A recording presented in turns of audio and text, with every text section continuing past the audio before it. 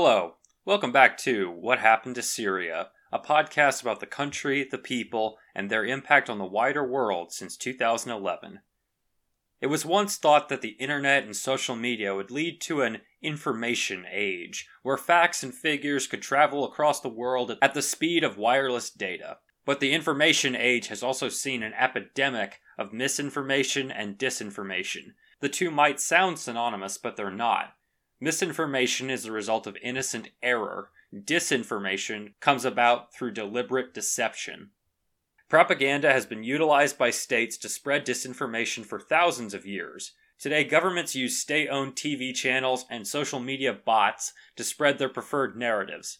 This disinformation ecosystem has led to the conflict in Syria becoming one of the most heavily propagandized issues in the world. Pro-regime, pro-opposition, pro-SDF, and even pro-jihadist propaganda can be found circulating around the internet, offering their own spin on what's taken place in Syria since 2011. Let's go ahead and dispel some myths. Today, we're joined by Dr. Idris Ahmad, a lecturer in journalism and longtime Syria watcher, to talk about myths, misconceptions, and outright fabrications.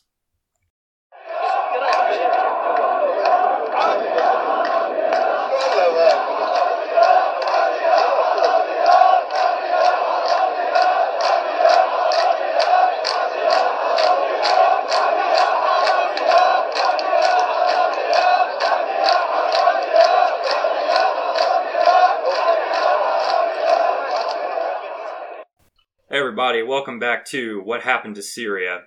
Today, we're looking at the people who have looked at Syria. Today I'm joined by Mr. Idris Ahmad, lecturer in journalism. How are you doing, sir? Doing very well, thank you. I have no idea if I said your title right or not. Well, yeah, I think it's fine. I just teach journalism here at the University of Stirling, and I am an editor at New Lines magazine. How did you get started in covering Syria, specifically the media coverage of it?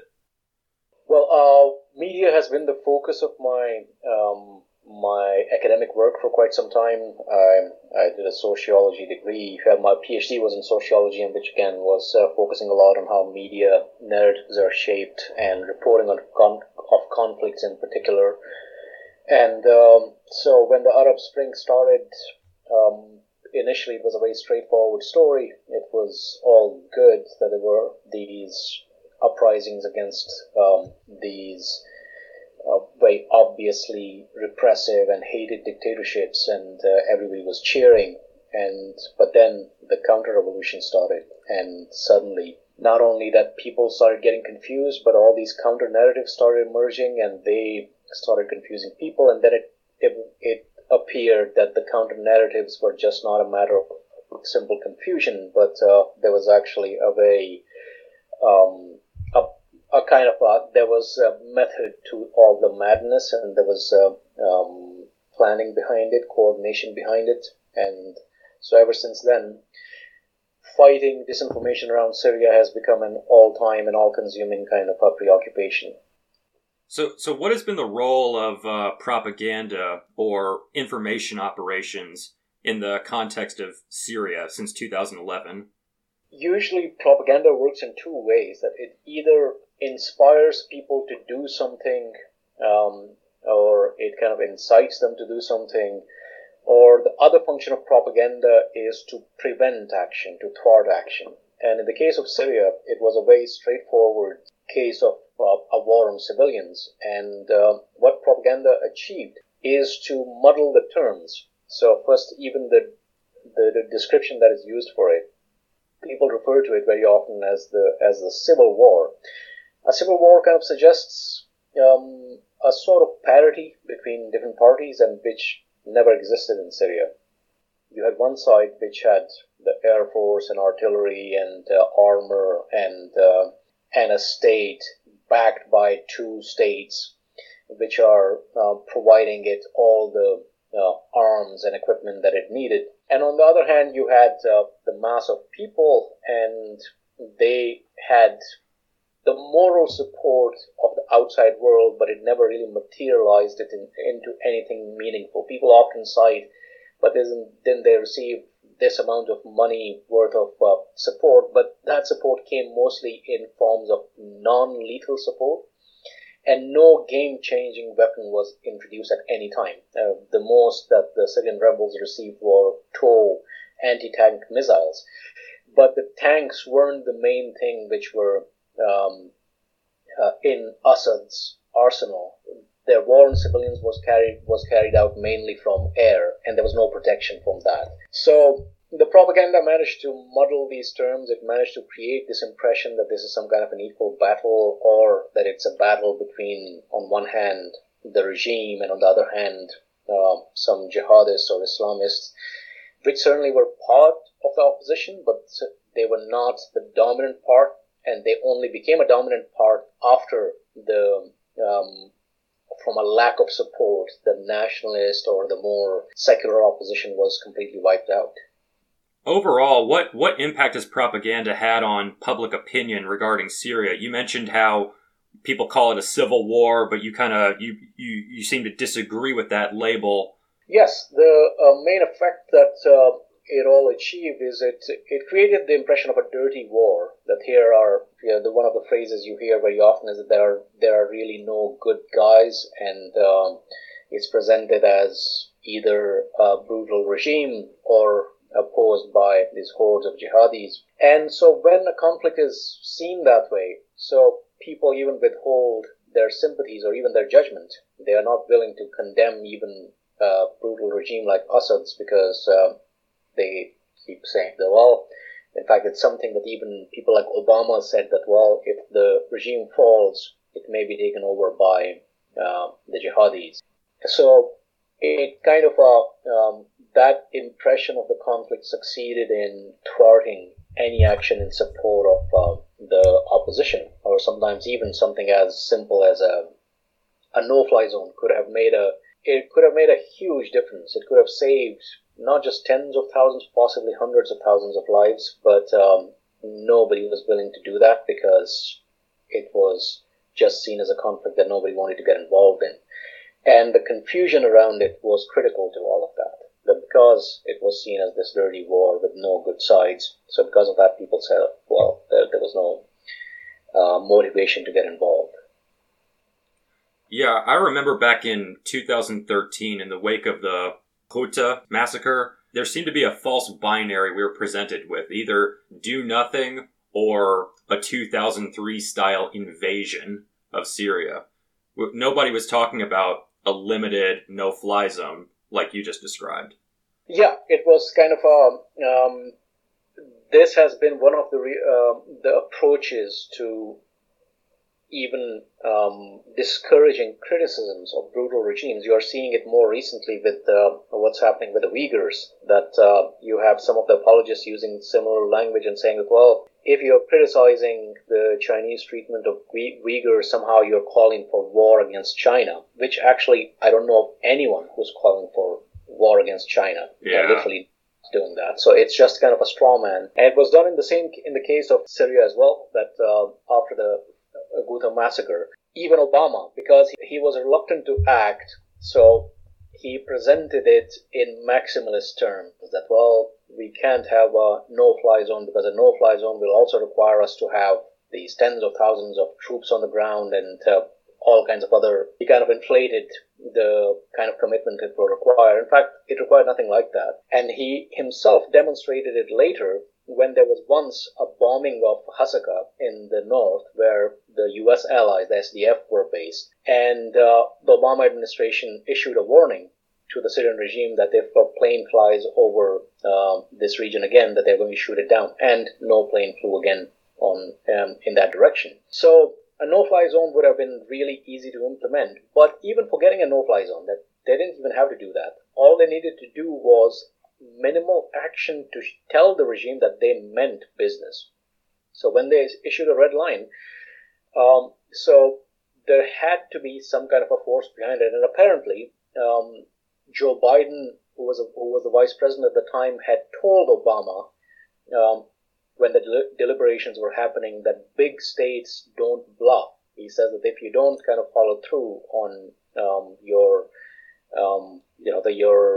commitment, it's going to really encourage the regime. And that's exactly what happened, because as a consequence of that retreat from the Red Line, you had this massive escalation of the war after this incident. And it did not require a no-fly zone. It would have required nothing more than what Trump later did.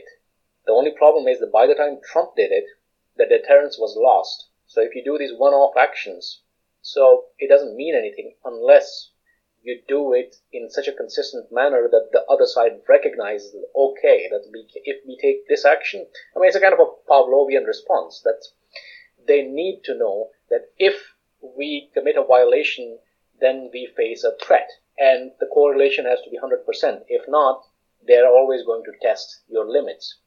And before the Red Line was breached, they had no way of knowing how the U.S. was going to respond. If the U.S. had responded, so they would have had, okay, that's 100% already. That they have responded, they threatened, and now they have responded. So they would not have dared take similar action again. But because there was no action in response, they escalated. They knew that there was nothing that they couldn't get away with. Because even the Red Line in itself, by saying that, well, a war is going on in Syria, the regime is killing in all kinds of different ways, mainly through airstrikes, but there's a red line on one type of weapon. So, which was essentially telling the regime that as long as you don't use this weapon, you can get away with anything else. So, that was clear to the regime, but the regime knew that even that sounds like a bluff, and they tested Obama's will, and they discovered that, well, indeed, there was no limit to what they could do. Yeah, Assad basically got the message that he can't use sarin, but chlorine is cool. Yeah, even the sarin, that he did get away with it, and so he switched to chlorine because it was also cheaper, more convenient, less complicated to even deploy, because sarin is very dangerous, and its deployment requires it requires a big infrastructure. It's very costly. And Syria has developed a way to use it by keeping the chemicals separate.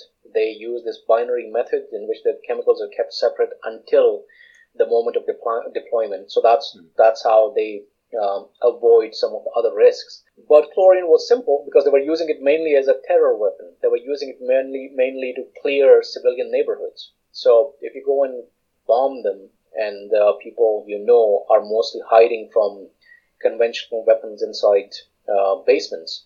So you're flushing them out using chlorine. And so you don't really need sarin. Just going back to the topic of media coverage, the way that you describe the infrastructure required to properly use sarin, that right there is proof that at least the attacks that involve sarin weren't false flags, right? Well, that's kind of it takes a massive leap of imagination to believe that people in a besieged zone would commit to this big industrial process to produce sarin, because sarin is a very difficult substance to produce. In fact, Dan Cassetta has recently written a really good history of nerve agents and how they developed, and even for years, the U.S., when the U.S. was actually producing chemical weapons, even the US and the UK, for years, for decades, they struggled to produce a safe way of trying to deploy sarin. And they couldn't. There were all kinds of accidents. There were all kinds of ways that there were leakages and they were lethal. So it's a very difficult process, and it also takes a massive financial commitment. I think it was in Aum Shinryoku, the Japanese cult, which used it in the Tokyo Underground. So they had spent something like $35 million in order to be able to produce just I think it was a few pounds of sarin. And in Ghouta, that was almost a ton of sarin that was used. I mean, just imagining that people under siege had that kind of industrial capacity is insane. And that's the impact of propaganda right there. And the willingness to believe that when you have people who are willing to believe something absurd as that. Going back to something we talked about right before we started recording, what organizations or individuals have done the best job providing accurate information about Syria since 2011? Whose work do you recommend and why? But there has been some really excellent reporting. I would begin with people like Martin Chulov of The Guardian, outstanding reporter, Christoph Reuter of Der Spiegel, who everything he writes about the Middle East is worth reading. Janine DeGiovanni has done outstanding work. And then you have people like at Washington Post, you have Liz Sly, and you have Louisa Lovelock. They have done excellent work. Even at the Telegraph, you have Josie Ensor, who has done some really good reporting from there. And then you have a lot of Syrians in Syria who have done outstanding reporting. There were many excellent sources inside Syria. Some of them eventually, as with so many Syrians, had to flee Syria. And so there is outstanding reporting coming from inside Syria as well. And then you have other organizations like Bellingcat has done excellent work with the open source investigations confirming the various they're clarifying the various controversies, because we have had this whole information war has been about, on one hand, a process of mystification, where you have the propagandists trying to confuse people, and then you have people who do the demystification. And Bellingcat has done a really good job where there have been atrocities and where people have tried to create confusion. They've done a very good job of reporting that. And the New York Times Visual Investigations Unit, Malachi Brown and his team, they have done really outstanding work on Syria. So these are some of the names that come readily to mind that these people have done. These guys have done some really outstanding reporting. And then there are other people who have told parts of the story really well. Like there's the BBC's Mike Thompson, who wrote a really good book on this library that was created in one of the besieged zones in Damascus, in Daraya, and how people who were homes being destroyed, so people were rescuing books, and they created a library underground, and how this library survived for many years, bringing some degree of hope and normality to people. Eventually, it was the place was captured, and the books were also then eventually either destroyed or they were sold off, because the books were found in the markets in Damascus. So you had that kind of thing, and then you have had people like Rania Abu Zaid has written a really so that that's a very good piece of reporting. And then you have had Marwan Hisham, who wrote a very good book with Molly Crabapple about life in Raqqa under ISIS. And then you had, at the beginning of the war, unfortunately, she also was one of those people who had to flee later. You had Samar Yazbek. She wrote two outstanding books. The second one, The Crossing, especially, it's a must-read book. It's a really powerful book about all that happened in Syria. So that's been the outstanding pieces of work. And even initially, I mean, it's almost like going back to the early history of the war. You had when Paul Conroy, who was with Marie Colvin when she was killed. So he has written both a book and which was later made into a really outstanding documentary called Under the Wire, and that's another one of those books which I would highly recommend. And then Robin Yassin Kassab and Layla Al-Shami wrote an outstanding book called Burning Country, which again, for people who are not familiar with the conflict, that's something worth reading. Yassin Al-Haj Saleh, who is one of Syria's greatest living intellectuals, who wrote a book called The Impossible Revolution, and it's an outstanding book from a really fine thinker. Like, he's probably one of the Arab world's most sophisticated thinkers. So there has been no dearth of reporting and good information coming out of Syria.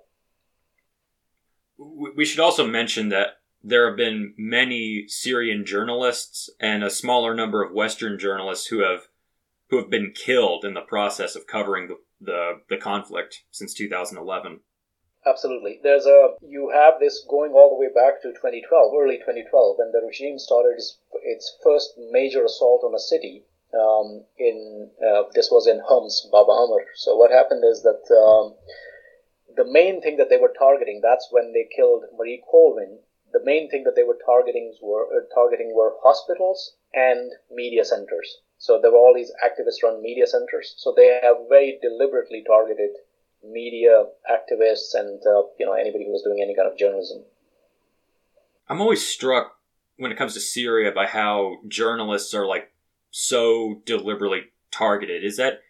Does that happen more frequently there than in other wars, or do we just hear about it more because of social media? No, I think social media has done there's a different reason why journalism has become more risky now than it used to be. When I was speaking to Janine Dijvani recently, and she was mentioning that when they went to places like, when they went to cover Bosnia, when they were there during the siege of Sarajevo, so there were many dangers, but the danger of being kidnapped or killed was not something that they would think about. That was not the kind of danger that they would worry about, because every side wanted their story to be told, that they wanted journalists to tell their story. What changed with social media is that now everybody can tell their own story. And so journalists have become dispensable to them. And because of that, nobody's kind of respecting, at least in dirty conflicts like these, nobody's respecting journalists, and they are being actively targeted. And the regime, ISIS, they have been, they tried to kill journalists wherever they could. So it's been it is kind of a new phenomenon that journalism becoming, or the perception of journalists as being dispensable. Everybody has got their own narrative. In fact, journalists are now an obstacle.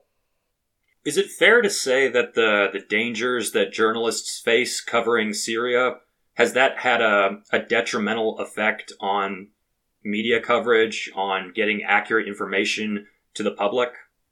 Well, of course, if the regime ensured that you will not be able to get to many of these places. So because of that, if the sources are people inside or people on the ground, so then the media can say that, well, that's just kind of people giving their biased opinion. But the thing is that the regime has prevented. That's one of the reasons why they killed Marie Colvin. They wanted to make an example of her, because they did not want anybody to enter Syria without the regime's visa. And once you have the regime's visa, that also means then you have to be chaperoned by the regime's minders. So the translators they provide are the minders, and what they do is that they just monitor, they herd you around, they decide where you go and where you don't go. So that's precisely why people like Marie Colvin did not want to be herded around. And so they took a lot of risks. Like they had to go through this underground drainage pipe, a miles long underground drainage pipe, to be able to get to the besieged zone. And there they were directly targeted. That they, in fact, on her last day, she had to make this decision that was a fateful decision, that whether to broadcast what they had seen. They had seen some really pretty horrific scenes, and potentially reveal their location, because there were drones overhead monitoring and surveilling. And so what happened is that as soon as she made the broadcast, that revealed her position to the regime, and they killed her. And so what has happened is that there is this attempt by the regime to control the narrative. And this again, obviously there's no comparison in terms of their attitudes to journalists, but the U.S. was doing the same thing at the beginning of the Iraq War. That they would give the option to journalists that, well, you can come with us and then you'll be safe. You'll get a front seat kind of a view of the war. But if you're not with us and you are on the other side, then you're basically operating at your own risk. And so, in fact, there was the famous case where they used a tank that shot up the Palestine Hotel in Baghdad. And they knew that there were all these journalists inside. Al Jazeera, and there was also a Spanish journalist who was killed in an attack. There were two different incidents. In one of them was the airstrike, which killed this guy called Tariq Ayoub, and there was another incident as well. But I don't know whether that was deliberate or not, but there was certainly a disregard for the fact that there were journalists. That it was known, these places were identified to all the warring parties at the time that journalists are staying at this, and that hotel was well known to be where all the journalists were staying. So I think that there has been a general tendency that you want to control the narrative, so the journalists can either come with you, or otherwise you make it so dangerous for them that they do not want to go in there. What are the mistakes that journalists often make when they try to cover Syria, especially if something happens over there and it ends up in the headlines again, and you got broadcast news anchors talking about it? What do they typically get wrong? Well, that's kind of it depends on situations. It's I don't think that wherever an incident has happened, that anyone who made a good faith effort could not establish the truth. It's there are so many ways now, because in the past, places where you can't visit, they were black holes. But now what has happened is that any incident that happens, everybody has got a phone now. So, there's certain to be at least a few eyewitness kind of accounts, or you can find footage, you can reach people via Skype, you can reach people via WhatsApp, and so there are many ways that you can establish what has happened. I mean, there was a famous incident that in the summer of 2012, there was a massacre in a place, in the same place actually, Daraya, that there was a massacre that happened there, and immediately afterwards, the initial reports were all saying that the regime has committed a massacre, but then Robert Fisk goes in and he wrote a big story claiming that this wasn't a massacre, that this was a prison swap gone bad, in which he suggested that it was the opposition that carried out the killings, and which was an interesting claim, because and now obviously if somebody makes a claim like that, now how can you establish the truth?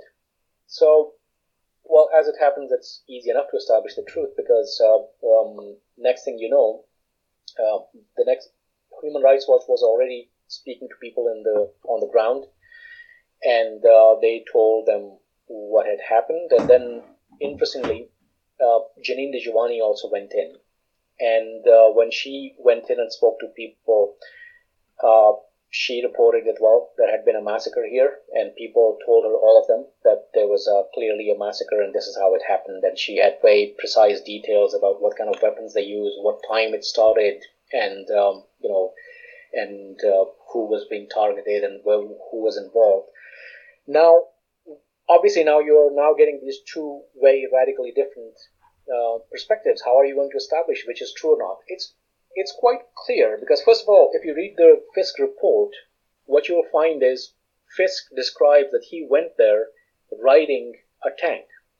So, which is okay, in some circumstances it may be unavoidable, but in this case, Fisk went there with a very party which was accused of carrying out the massacre.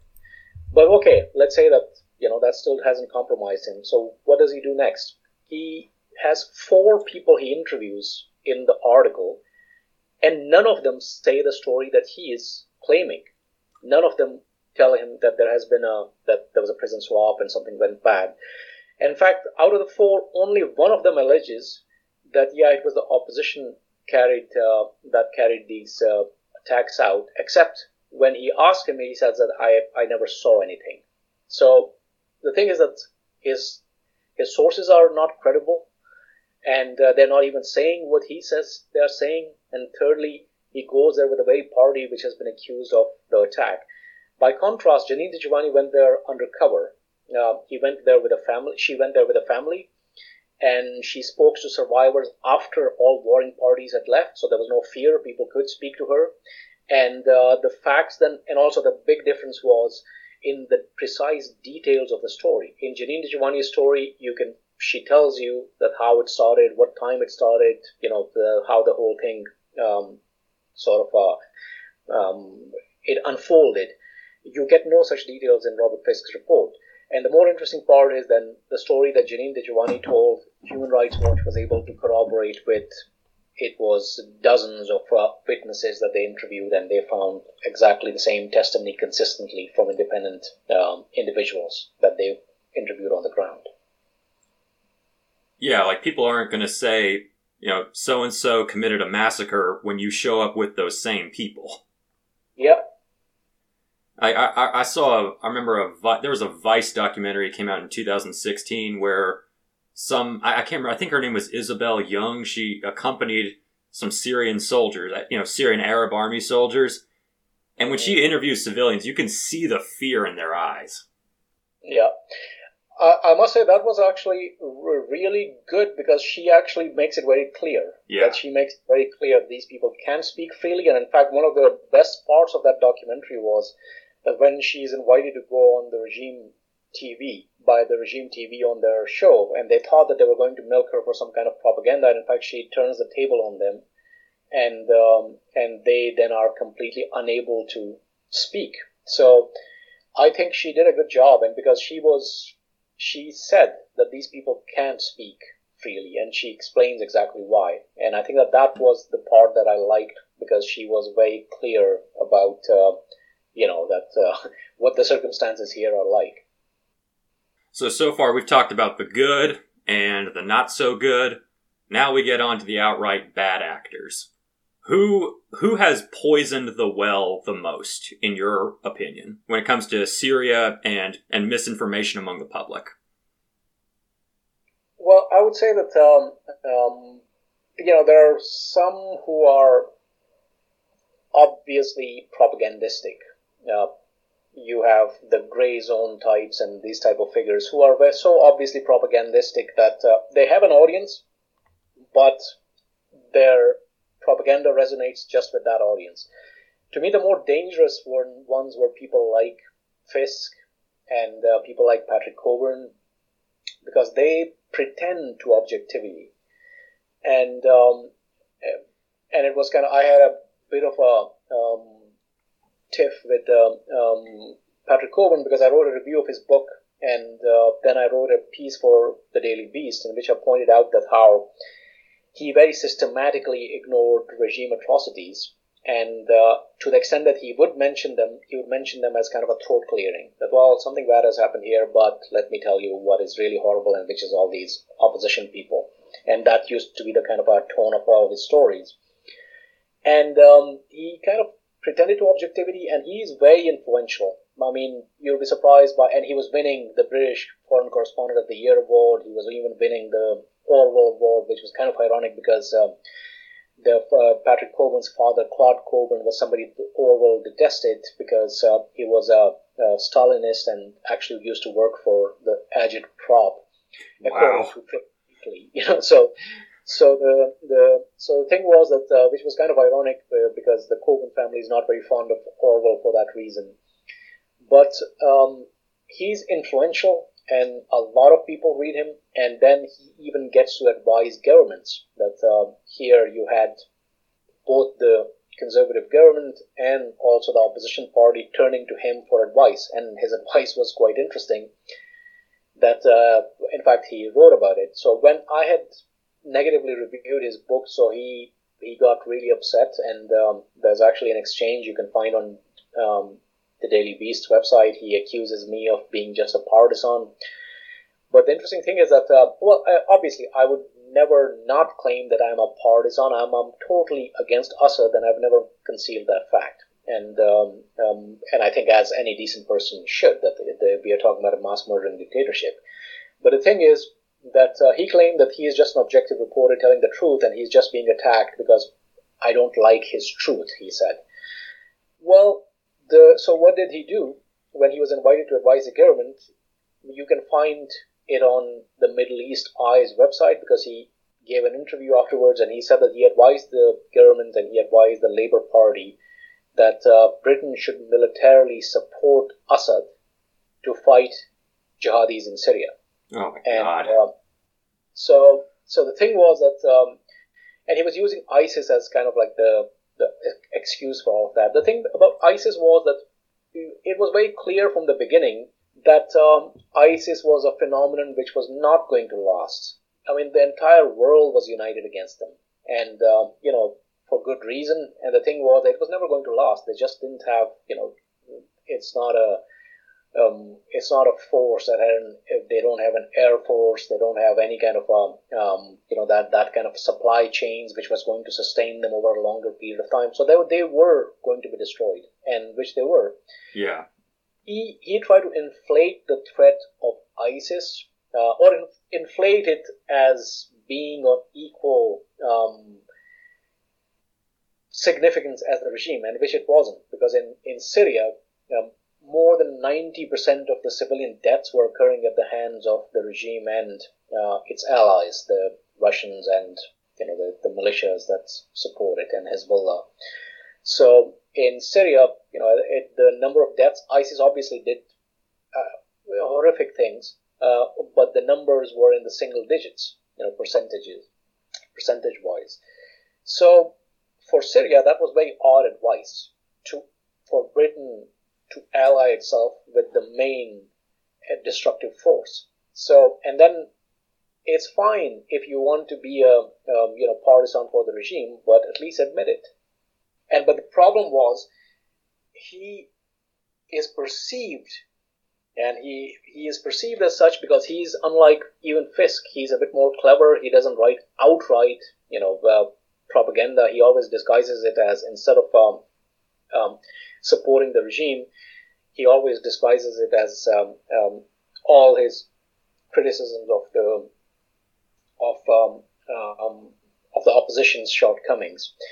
And he wrote a piece for the London Review of Books. He says the media is all misleading you on Syria. Now, if you said to me, is the media misleading you on Syria? I would say, yes, I think so. And, not broadly, but certainly, in many respects it has. But the thing is that what he was saying was something completely different. What he said was that, look, what the media is doing is it's paying no attention to what's happening in Mosul, it's paying no attention to ISIS, and it's totally obsessed with the regime. And he says that even though the regime, and then he erects these straw men that he says that people are comparing Aleppo to Srebrenica, and but even though Srebrenica was a genocide, and here the regime is doing nothing like that, and then he claimed that then it's opposed by Al-Qaeda mainly, and all the information that is coming out of Aleppo is coming through Al-Qaeda, and which is again was completely false, because in Aleppo you could reach people through via Skype, via WhatsApp, and all without any filtering by anybody else. So they had internet, right? Oh, of course, yeah. So there was a satellite and all that, and in fact, again, there was it was very interesting because there was this incident that there used to be this 7-year-old girl called Bana al-Abid. Yeah. And she became the focus of this big propaganda war. And one of the claims that was made against her, that how could she be tweeting from this besieged zone? How could she be finding internet? And then Bellingcat did a really good investigation in which they even listed all the internet networks that were available in Aleppo at the time, because there was satellite phones and there were other ways in which the internet was active inside the siege zone.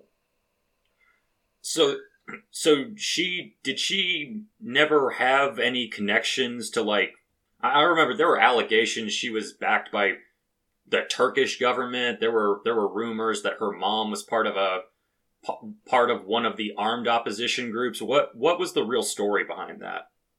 Yeah, no, neither. They were not part of any Turkish operation, and no, they didn't have links to any organization. What happened is that her mother is a school teacher, and they took I think it was at the time, even though some among my friends were not sure that whether it's a kind of a risk worth taking, because we expected the place to fall and they could have been arrested. And the thing was, it was a big risk for them to have their daughter, on social media speaking about the oppression there. Yeah. But it's a gamble because it was a way of a plea to the world. And I think that in this instance, at least, that gamble was successful because, yes, indeed, because of that, those social media posts, she started getting attention. And in the end, in fact, that's one of the reasons why they got asylum because, her broadcasts from inside were so kind of they were written about or they were shared around the world, and so because of that, it made it easier for them to receive asylum later on in Turkey. And I think that the whole conspiracy theories always start off at the end, and then they try to find causation in the past. So because they got the asylum afterwards, so they somehow. The suggestion was that they must have been working for the Turkish government all the time. And even there's this assumption that somehow Turkish government is so devoted to the Syrian opposition that it's going to go through the length of this kind of a PR operation. Yeah. I mean, at the very least, they may have just had an opportunity fall into their lap, and they realize, hey, if we rescue this girl, it's going to make us look really, really good. Oh, yeah. So Turkey has done that with a lot of high-profile individuals, like people who were, because it's kind of for them it's successful PR that even when you are mistreating a whole lot of people, but what you can do is that pick up and treat some high profile individuals nicely. They did later with these two other little children who were broadcasting out of Eastern Ghouta, that you had their Noor and Allah. These are these little girls that they too were doing the same thing, that they were broadcasting out of Eastern Ghouta, and when Eastern Ghouta fell, they got asylum. And same thing happened with Muhammad Najm, even though in his case it took almost a year before he was in the camps for a year before he received asylum, and he was able to leave for Turkey.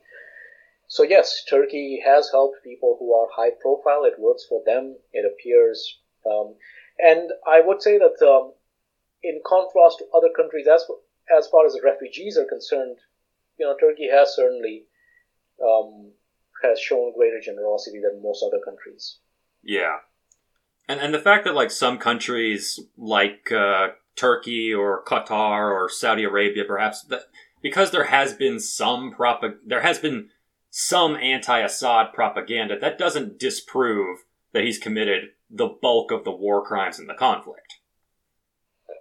Yeah, it's and the thing was that actually, interestingly, with Turkey, before the war started, at the beginning of the war, Erdogan had very close and good relations with Assad, and they were, in fact, he was even trying to facilitate a new peace agreement between Assad and Israelis. So it was only after the war started that eventually, when their relationship soured, so Turkey turned against Assad. And at the beginning, Turkey became sort of like the conduit through which all the opposition was organizing, and that's one of the dangerous consequences of that was that a lot of people, because the borders were so porous at the time, which helped refugees get out, but it also meant that through those porous borders, a lot of foreign fighters and people like that could get in, and that's how a lot of these people claiming to be volunteers came from outside and then went, and many of them ended up joining ISIS. It's a kind of a mixed story. It's still kind of it's not exactly a straightforward story. But yeah, the Gulf states were probably only Qatar, you can say, had a sustained commitment to the overthrow of Assad. The rest, they made a kind of Saudi Arabia's main worry was that it did not want to see Muslim Brotherhood succeed in Syria. And so because of that, they were supporting FSA factions because they wanted FSA to be... So this was another one because, they always claim about it somehow Saudi Arabia was supporting ISIS or Nusra. Actually, Saudi Arabia fears both of them because both of them actually are committed to overthrowing the Saudi regime as well. So Saudis actually wanted to support groups which were not affiliated with the hardliners, and that again not because it wasn't ideologically, it wasn't an ideological question. It was more a question of the Saudis' own survival instincts. So they did not want to support any faction which they thought could pose a potential threat to them in the future. Some old school realpolitik. Yes, absolutely. I mean, it's the kind of the same logic by which this is one of the reasons why the Gulf states are now changing their tunes on Syria, and in fact, UAE is now actively lobbying to normalize the Syrian regime, because UAE and Saudi Arabia are really obsessed with the Muslim Brotherhood. They fear the Muslim Brotherhood, and there's a good reason for that as well, because the Muslim Brotherhood used to have a really vast network across the region, that they were very kind of well organized, and so Saudis feared that this kind of opposition could come to power, and that's why when Muslim Brotherhood did come to power in Egypt, so they basically gave Sisi all the support he needed to overthrow this regime. Wow. As we approach the end, I wanted to ask you, who are the outlets and individuals that people should avoid when they first start learning about Syria? Like, if hypothetically somebody who doesn't know anything about the conflict, what should they stay away from? What or who? Sorry. Yeah, I think probably I'll start with journalists. Well, I don't think that if you want to learn about Syria, avoid Patrick Cockburn, avoid Robert Fisk. And Patrick Cockburn's book at one point was pretty kind of it was a bestseller because it's kind of an easy book to read. That it's polemical and it oversimplifies things, so it became a bestseller at one point. And that's the kind of thing that you want to avoid. And because there are many great Syrian voices, so go directly to them. There are great writers and great analysts, and then there are great journalists who are reporting on the conflict. The second thing is you have these quote-unquote alternative sites. You have things like the gray zones and the counter punches or the alternets and these kinds of places. They've been mostly a source of they disseminate misinformation. So avoid those, and generally also, I used to be a big proponent of independent media, but one of the things I've realized over the years is that journalism takes a lot of commitment. It also takes resources, and it's not an easy task for somebody to go to a place like Syria to be able to report and to then be able to pay your translators or even to be able to secure interviews and all that. It takes a big effort. And the people who do that, respect them. Instead of going to somebody who has got opinions about Syria, just because they know that I know what happened in Iraq, and that's why I can tell you what's happening in Syria, even though I don't need to know any Syrian, or I don't need to even have read a book. There was recently, this was one of the ironies that I mentioned before, the ones. So there's a group in the UK of these professors who set up something called their Working Group on Syria Media, or whatever. It had this name, and it had even the endorsement of Noam Chomsky. Now, they started in the 7th year of the war. They suddenly started taking interest in the war, and they came up with all kinds of conspiracy theories, which again, people at any point in their life should be, free to take interest in any subject they want. But the thing is that you need to earn that authority, that if you want to pronounce on a conflict, well, you need to be able to show how do you know anything that you know. What is your expertise here? How much time have you invested in understanding? Have you spoken to any people who are on the ground, or any people who are knowledgeable about the conflict? If you haven't done that, so maybe withhold your opinion. But so I had this debate with some of these people. So I asked them at one point, because they didn't sound particularly informed to me.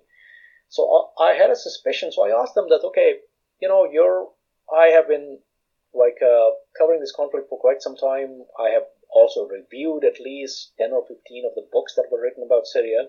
So I asked that, can you suggest to me some books that you think are good, that have shaped your perspective on Syria, because your perspective seems very different than mine. Can you recommend a few books that you think are really good? And they kept on sort of avoiding that question. So I started getting more suspicious. At the end, I asked, and they said, well, turned out they haven't read a single book. So this is a group of academics who have not read a single book on a subject, but they want to be able to pronounce on it. And the best part of it was one of the responses at the end came. One of them said to me that, well, you seem to have a very outmoded view of the world, where you think reading books is necessary to understand, a conflict. What? And so I was just, I was gobsmacked by that. But the thing also is that I also realized that what social media has done to people, that here you don't have to have any kind of authority as long as you have the right point of view, that you are selling the correct kind of the line on an issue. So, as long as you have the correct party line, it doesn't matter whether you know anything about the subject or not. And that's how people like Vanessa Beeley and Eva Bartlett get a platform. They get a platform, and then even their self-identity is never queried when they claim that they are independent journalists. So, and they are presented as such, like by their supporters. And then you have to ask, what does independence mean? I mean, they go there at the regime's invitation. They're even brought in so the regime is there also their PR. So when there are foreign visitors to Syria, so the regime organizes for all the foreign visitors meetings with Vanessa Beeley. So you get, as part of your foreign tour, one of the features is a stop at Vanessa Beeley's, that she's going to then tell you, what's happening over here. And she gets chaperoned to all the places which have recently fallen, and then she writes about them.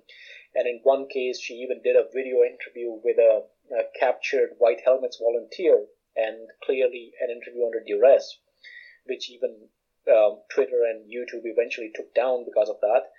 So you have a clear propagandist for a regime, affiliated with the regime, touring Syria at the mercy of the regime, in the company of regime soldiers, but yet, for her audience, she is quote-unquote independent.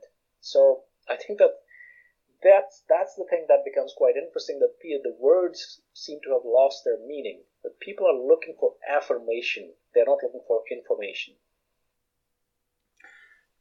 Yeah. So, what's, to the extent you could say, what's the relationship between online grifters, for lack of a better word, and state-sponsored propaganda outlets like RT, for example? Well, I think that now the relationship has been evolving. In the beginning, they used to be directly employed by them, that many of these people were directly employed, but some of them still are. People like Rania Khalik is employed by the Russia Today or its subsidiary, because they now create all these front groups. So they've now created a podcast called Left Bitches. If you look it up right now, they are saying how dictators are being maligned. Literally, this is the last show, saying wow. that dictators are being dehumanized. I think that was the exact word that was used. And isn't that a good thing? Yeah. So the other thing is that so they also had something called Soapbox, and so they're all fronts for Russia Today. So some of them are directly employed by them, but then there are others who are, what they realize over time is that it's far more useful for people to not be directly employed by them, that they can for them it works better if these people have a perception of being independent, and then they publish their pro-regime material, and then the regime media amplifies it. So now you have all these figures. Some of them actually used to work for RT, so they've established these. So some of them are now working with Grey Zone, some of them with Mint Press, and all these kinds of dubious places. they write reports, or they write pieces, and then these pieces then get amplified by Russia Today. Yeah, Minpress is its own can of worms. Yeah. I might actually just do a whole bonus episode on them one day. Yes, it's worthwhile because they have a very interesting history that there's a lot to dig into there. Yeah. I mean, the list of different, individuals and outlets who have just put out outright propaganda, it's even, probably too long to list in a single episode. It'd have to be a multi-part series. But let's focus on, the most egregious zone, the gray zone. That was founded by a guy named Max Blumenthal. Now, you and he kind of had, a public feud, I guess would be the word for it. Yeah, I think he's I used to know him. Well, not directly, but virtually. I used to know him, and I used to even support his work. And wow. In fact, I had a kind of it was partly in response to my prodding that he had resigned from this pro-Hezbollah newspaper that he was part of. And he did at the beginning, some really good reporting, that he even went to these refugee camps in Jordan and told basically the truth about, how people felt there. But then later on, he had a very, this very public U-turn that he visited Russia at the 10th anniversary of, he was invited there at the 10th anniversary of Russia Today. And when he came back, he had this U-turn, and he then he was kind of a mutual friend then told me that he has been harassing the people at the Syria campaign and the White Helmets and appearing at their events and asking stupid questions. And so I was just kind of surprised because I thought, okay, he may be a grifter, but he can't be this obvious. But then he publishes this 2-part attack on the White Helmets. And it's not just that, the thing was full of disinformation and full of just absolute stupid claims, but it was also just how shoddy it was. It was just so illiterate. The guy starts off by, he wants to suggest a big conspiracy theory. So he started off by suggesting that, look, even their motto has been borrowed from the Spielberg film Schindler's List. Their motto is to save one life is to save all humanity. So I didn't even remember that line in Spielberg's film, but turns out, well, that's actually a line, White Helmets took it from the Quran, because that's actually a verse in the Quran. But what happens is that apparently that's also a verse in the Torah. So it's cited, that verse from the Torah is also cited in the film in Spielberg's film. So, but the thing is that obviously there was an obvious source here, and you could have just asked the White Helmets, because it's clear on their website as well that it's taken from the Quran. But he wanted to suggest even in their kind of motto that, look, this is some kind of a Spielbergian propaganda operation. And then from there it goes with all kinds of innuendo and 6 degrees of separation, kind of guilt by association. So it's full of just nonsense and propaganda.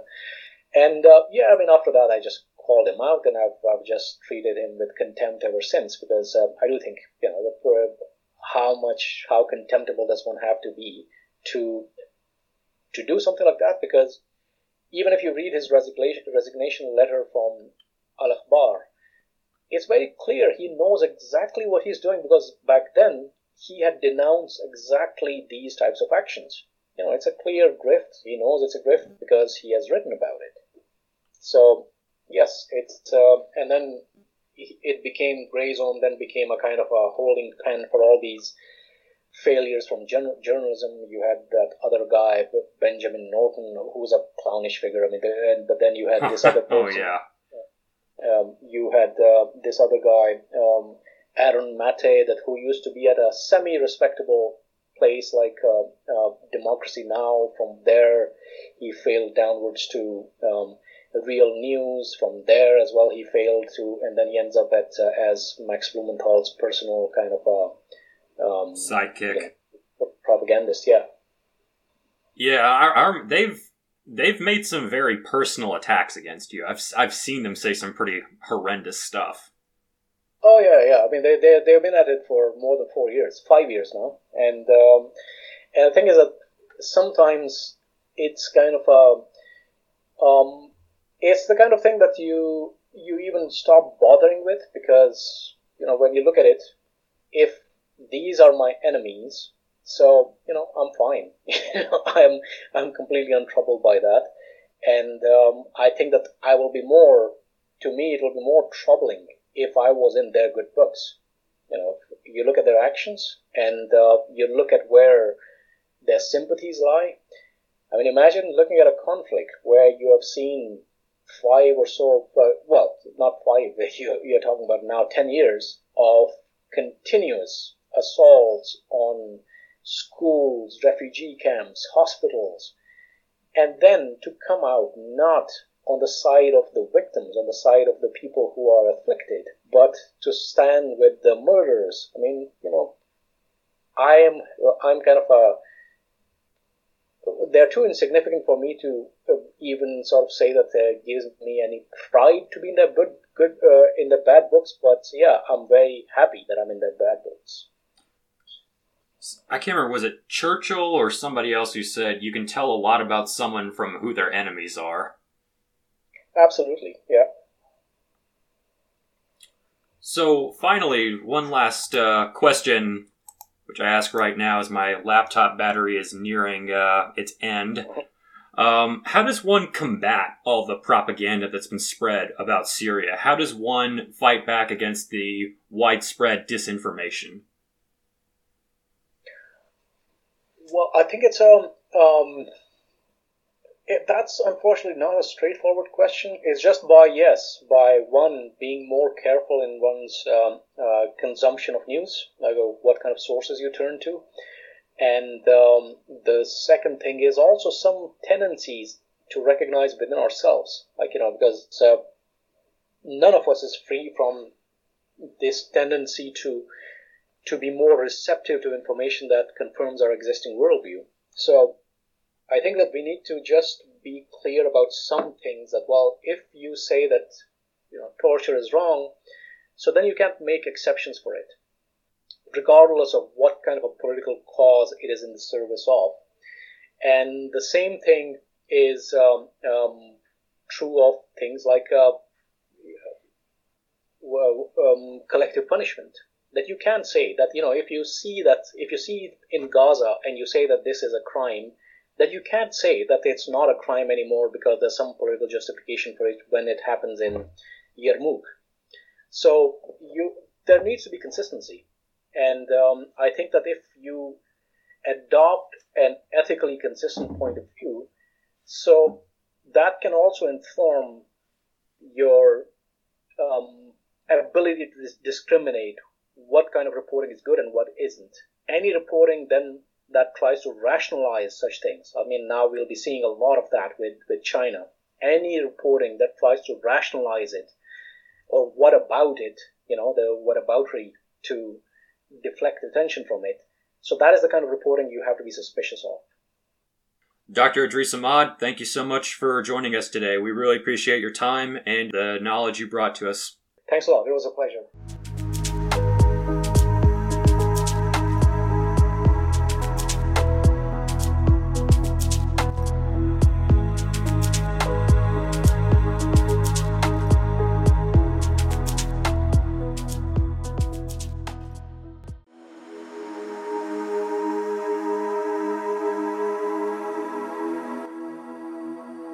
Thank you for listening to What Happened to Syria.